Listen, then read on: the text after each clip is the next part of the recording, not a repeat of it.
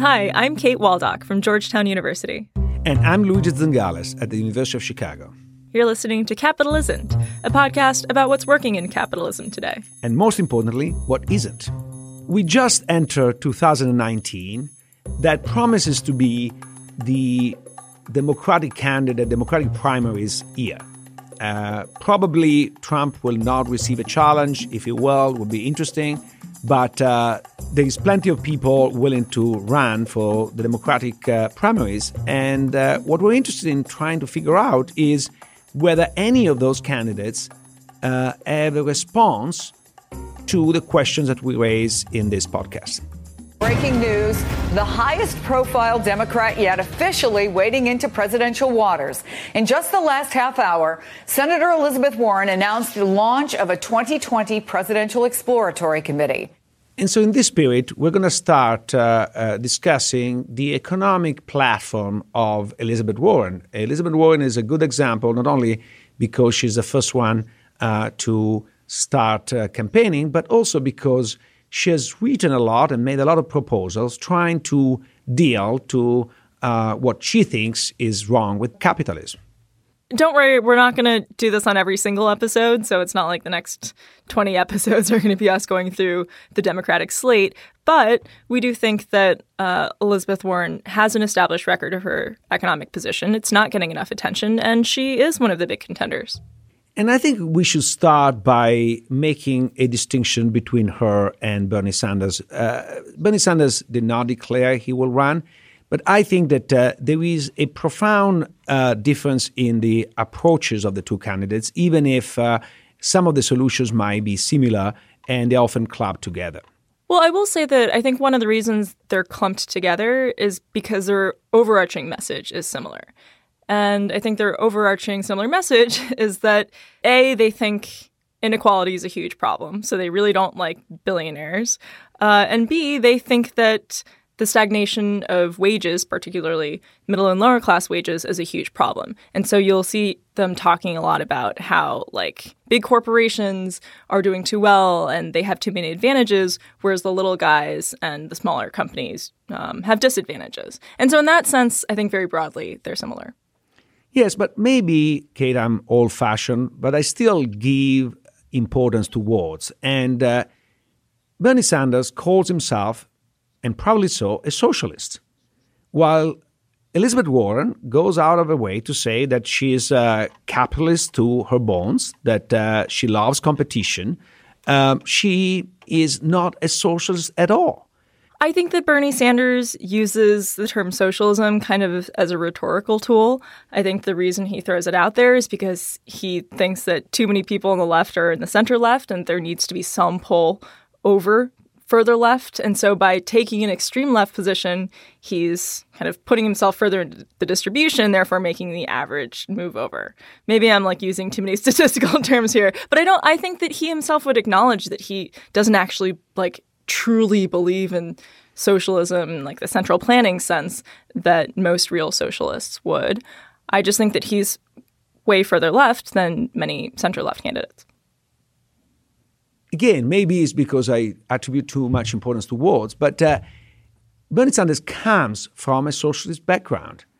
Elizabeth Warren, when she was younger, she was a Republican. And then she was confronted with some of the distortion in the marketplace, in particular how low-income people get screwed in the process. And she decided to do something about it. So I think that this different history is quite important in understanding how different is their approach to problems. Okay, so let's talk about Elizabeth Warren's economic platform. So, number one, there is one proposal that I have to say I love, that is the Anti-Corruption and Public Integrity Act. I think is a very elaborate proposal that she made at the Senate to overrule, basically, the current system of revolving doors in a way that is quite aggressive, but I think very much needed. And the proposal goes from banning lobbying by former members of Congress for a lifetime to restricting lobbying by other federal employees for at least 2 years, but most likely 6 years, to a tax on lobbying above $500,000 that is designed to finance the better staff for member of Congress. So I think that one of the justification for lobbying is that member of Congress need to be informed, and lobbying provides information. And she said, why don't we pay more people to collect this information directly? And I think that's a pretty great idea. But I want to point out, and maybe this is because I'm an academic, but I want to point out an aspect of her proposal that is not very often discussed, but I think is fantastic, that requires like disclosure of research, particularly research submitted to agencies.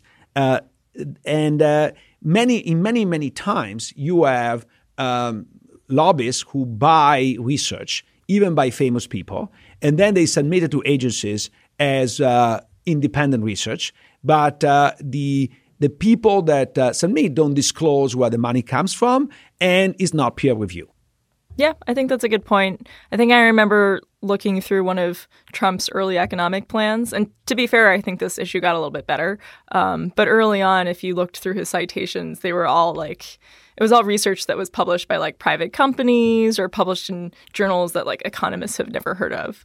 Yeah, I don't want to be too snobbish. I'm not saying that only stuff that comes from peer-reviewed journals or prestigious institution is valid.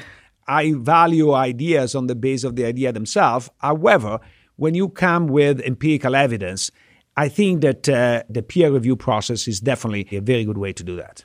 I don't expect it to be passed anytime soon, but I think is not presented just as a flag. I think Elizabeth Warren believes that this is an important thing to do and is a first step in that direction. The people that would have to pass it would be the ones who were directly harmed by it, right? And so it's for that reason that it probably will never be signed into law. Yeah, it's not easy to make turkeys vote for Thanksgiving. And so it's not easy to have congressmen vote for the fact they will never get a job in the industry in the future. And to be honest, I think there is a legitimate concern about the quality of the people in the public administration.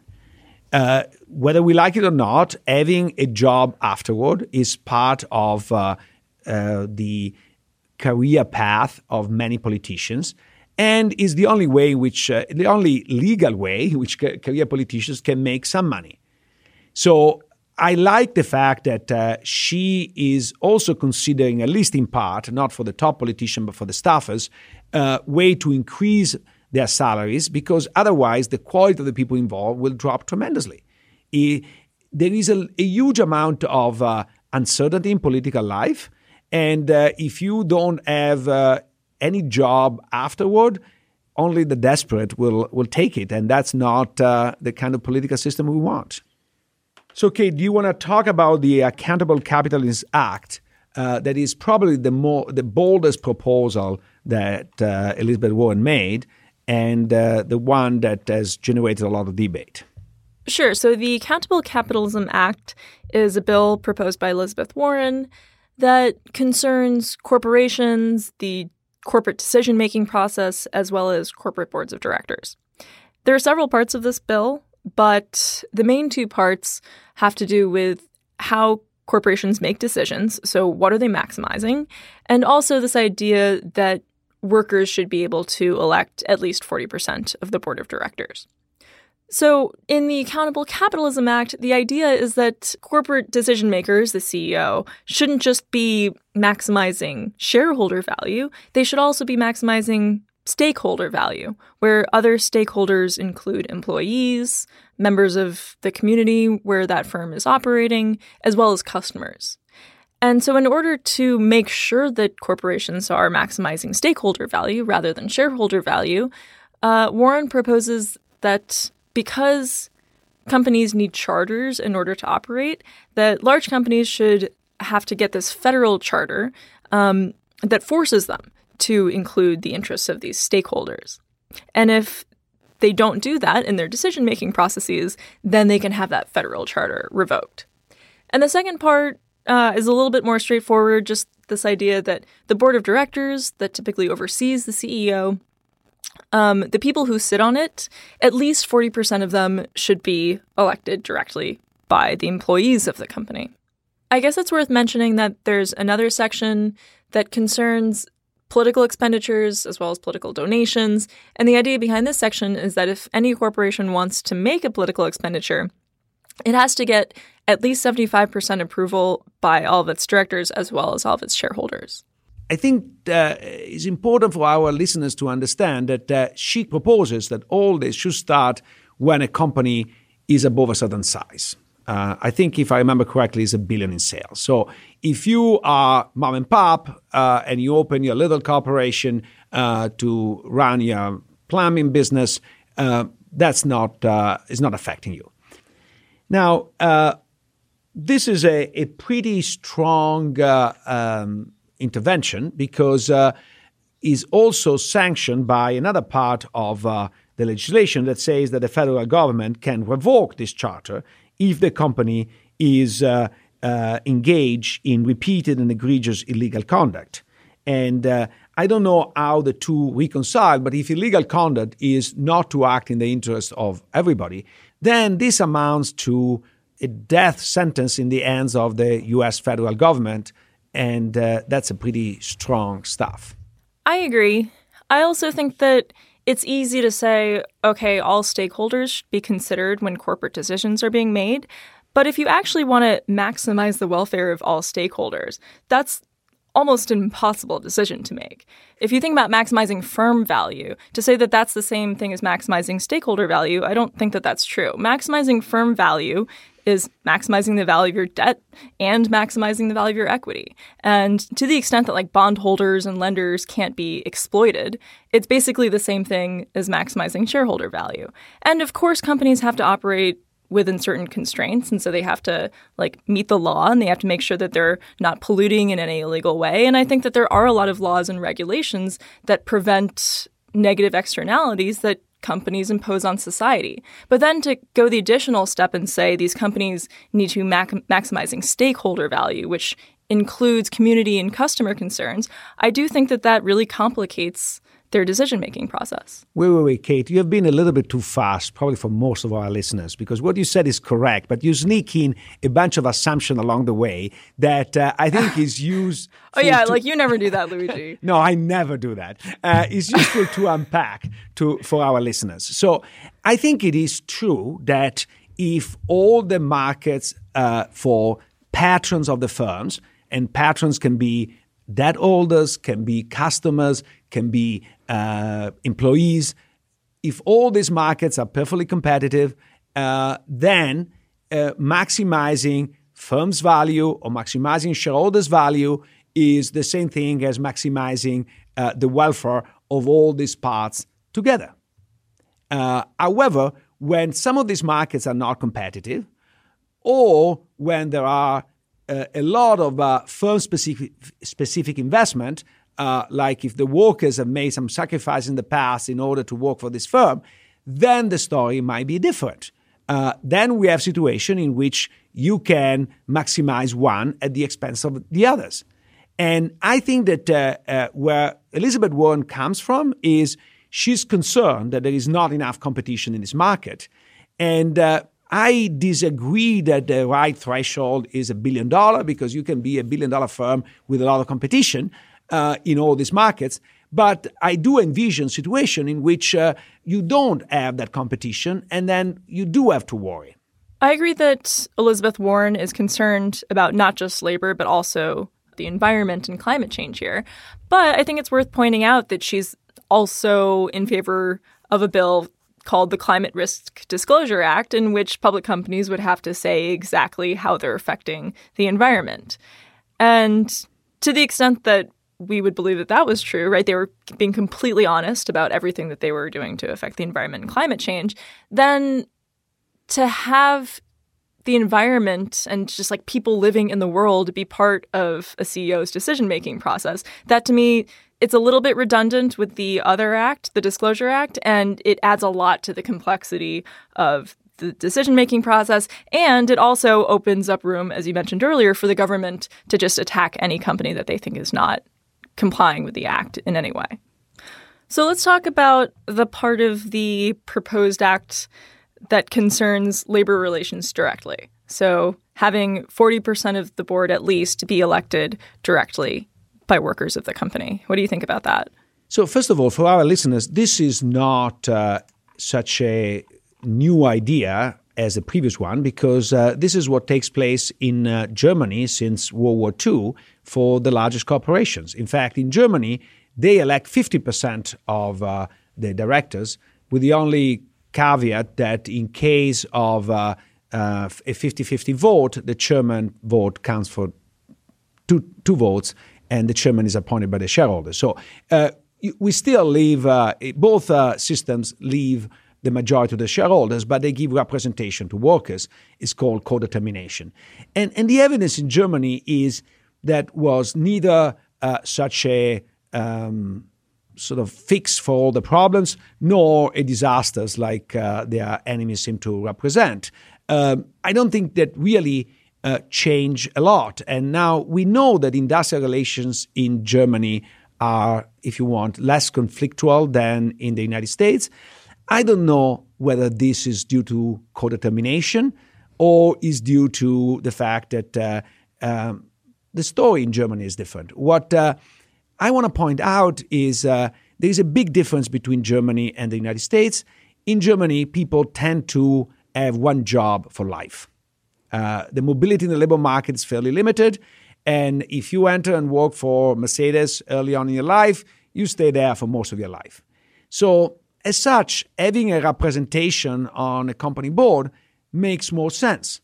When you have a labor force that change super fast, that representation makes less sense.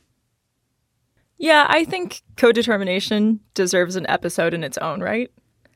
I mean, we could go through the literature that's been relatively mixed on the success of co-determination, but I think it's an important topic. And I think if you're interested as listeners, let us know, and maybe we can do another episode on that in particular. But, I mean, another thing I would add to what Luigi said about the differences between labor unions and labor representation between Germany and the U.S. is that who pays for the unions or who pays for the representation? In Germany, the laws are such that if you have, like, these committees set up within the corporation to help represent you on the board, then all the offices and everything those councils need in order to function are paid for by the company. Whereas in the U.S., if you're part of a labor union, then in a number of states, that labor union has the right to take a fraction of your wages as union dues. And I think that that's a huge part of why there are differences between the German system and the U.S. system, right? A lot of U.S. workers would support more representation, but they don't like the idea of having to be forced to, like, sacrifice part of their income to a labor union. And on top of that, in some regions and in certain occupations, there's only one type of labor union that you can join. For example, when I was a grad student, I was part of GSOC UAW, where the UAW part stands for United Auto Workers. And it's like, why am I, as a finance PhD student, part of a union with a bunch of auto workers? Like, I don't know what their objective is. I don't know if they have my best interests at heart. Whereas if I knew that there was just a council within my own organization that was being paid for by the organization, I would maybe feel a little bit more comfortable with that. So I think that there are huge changes that need to take place within the United States to help reform labor rights in general. But I still agree with the spirit of this suggestion. Kate, I never thought of you as an auto worker union member. That's a new side of your personality that I'm discovering. But the more important point, and I know we probably need to postpone it to the next episode, but in a world of multinationals, worker representation creates a huge problem. You're going to represent all the workers, so you are going to have some workers from the Philippines, some workers from Cambodia, some workers from the United States, and in many of the U.S. corporations, probably there are more workers not from the United States and from the United States. So they should have the majority on the board? Yeah, that's an interesting point that I honestly hadn't thought about.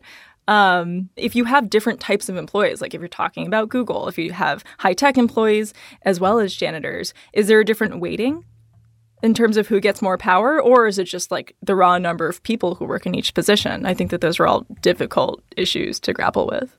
When you bring up Google and the power that employees of Google had in sort of shaping corporate policy of Google, this proves the point that you don't need to have votes to have powers. Talented employees that are in short supply have a huge amount of power and can shape the direction of Google.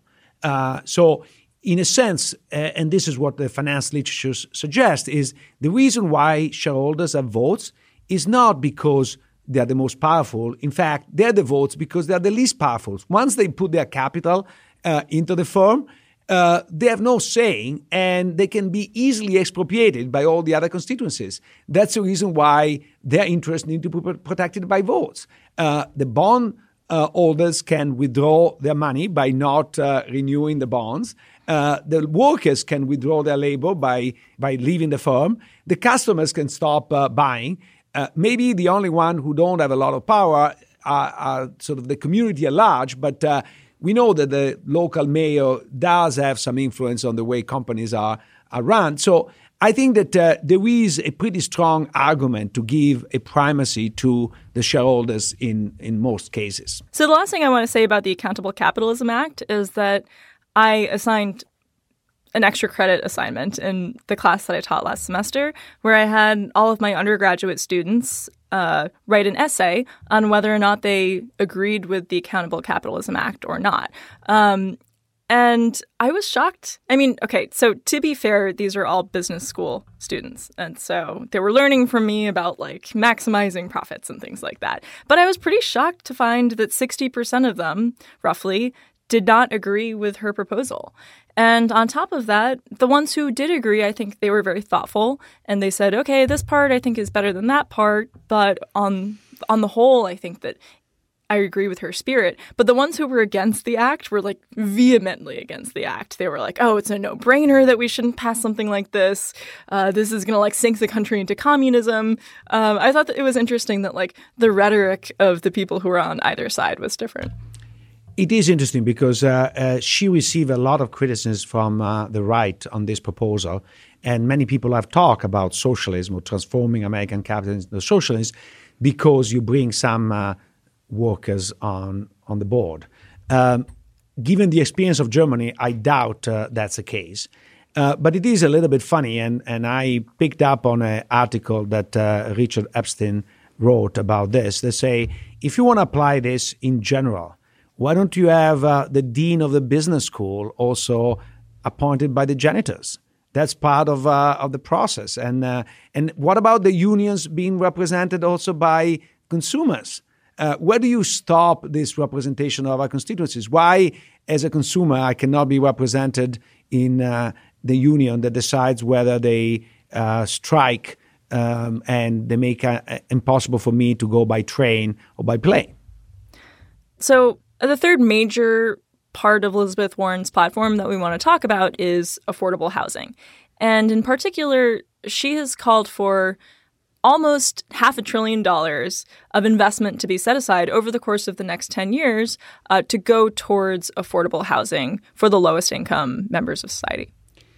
But what is interesting is how the bill is designed because, first of all, it works on two margins. One, as some incentives to get rid of local zoning rules that restrict supply of houses in many neighborhoods. And this is very much something that even the right side of the political spectrum will agree with and is fighting the so-called NIMBY, not in my backyard, that is a major cause of increase in house prices. So in that part, it shows, in my view, the capitalist side of Elizabeth Warren that is trying to walk through market forces.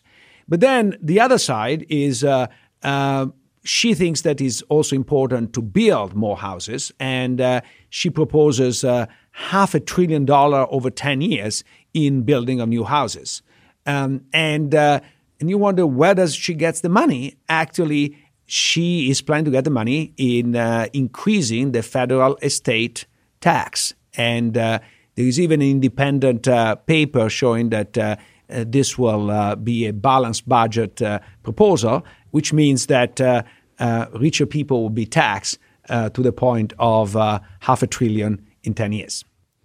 Yeah, she says explicitly that these tax changes would only affect about 10,000 families. It must be that those people are really squeezed a lot, because raising $500 billion out of 10,000 people, that's a challenge. Yeah, absolutely. But one piece that I admire is that she seems to have focus on what are, in my view, the biggest problems of our time. One is the fact that wages don't raise enough. The second is that there are problems with the cost of housing that economists have shown can have major impact on the ability of the country to grow. And the third one is political corruption. And so those three pieces, again, I'm not necessarily buying all the parts of all these proposals, but the fact that she has identified what I think are the right problems, and she has some interesting proposals on those problems, I think speaks very highly. I think that something else that Elizabeth Warren should be credited for, and also part of the reason that big business doesn't like her, is the CFPB, the Consumer Financial Protection Bureau, which was really her brainchild. I think she proposed the idea behind the Bureau in 2007. This is an agency that has gone after scams, basically. It's gone after companies that cheated victims of 9/11 out of the money that they were owed. They've gone after exploitative payday lending. They've gone after retirement scams, or scams that were created just to ensnare old people. They've also tried to put limits on debt-to-income ratios, in essence, limiting exploitation in the housing market, which is part of what contributed to the financial crisis. But unfortunately, the CFPB has since lost a lot of its powers. So I have maybe one additional criticism. Maybe you can consider this minor, just by virtue of the fact that it has to do with my background as a bankruptcy researcher. But amongst bankruptcy academics, some of her findings have stirred up a lot of controversy, particularly some of her research related to personal bankruptcy and what causes personal bankruptcy. She's argued that somewhere in the realm of 50 to 60% of personal bankruptcies are due to injury and health-related causes. And this has been hotly contested within the bankruptcy community. Some have even made allegations that these findings were politically motivated. In any case, at the end of the day, I prefer her as a politician than I do as an academic. The point here is not whether you like her or not. The point is that she has interesting proposals that speak to the current problem in capitalism. They might not be the silver bullet, and certainly we have identified a lot of shortcomings, but there are serious proposals for real problems, and in the spirit of not trying to overrule capitalism, but try to make it work better. As we mentioned earlier on, though, this episode was motivated by the many similarities between Elizabeth Warren's economic platform and the issues that we try to grapple with on this podcast. As 2019 progresses and more candidates announce, and by the way, this could include right-wing candidates as well, we want to keep the conversation going. So if there are any presidential candidates whose economic platforms you think deserve serious consideration on the show, let us know.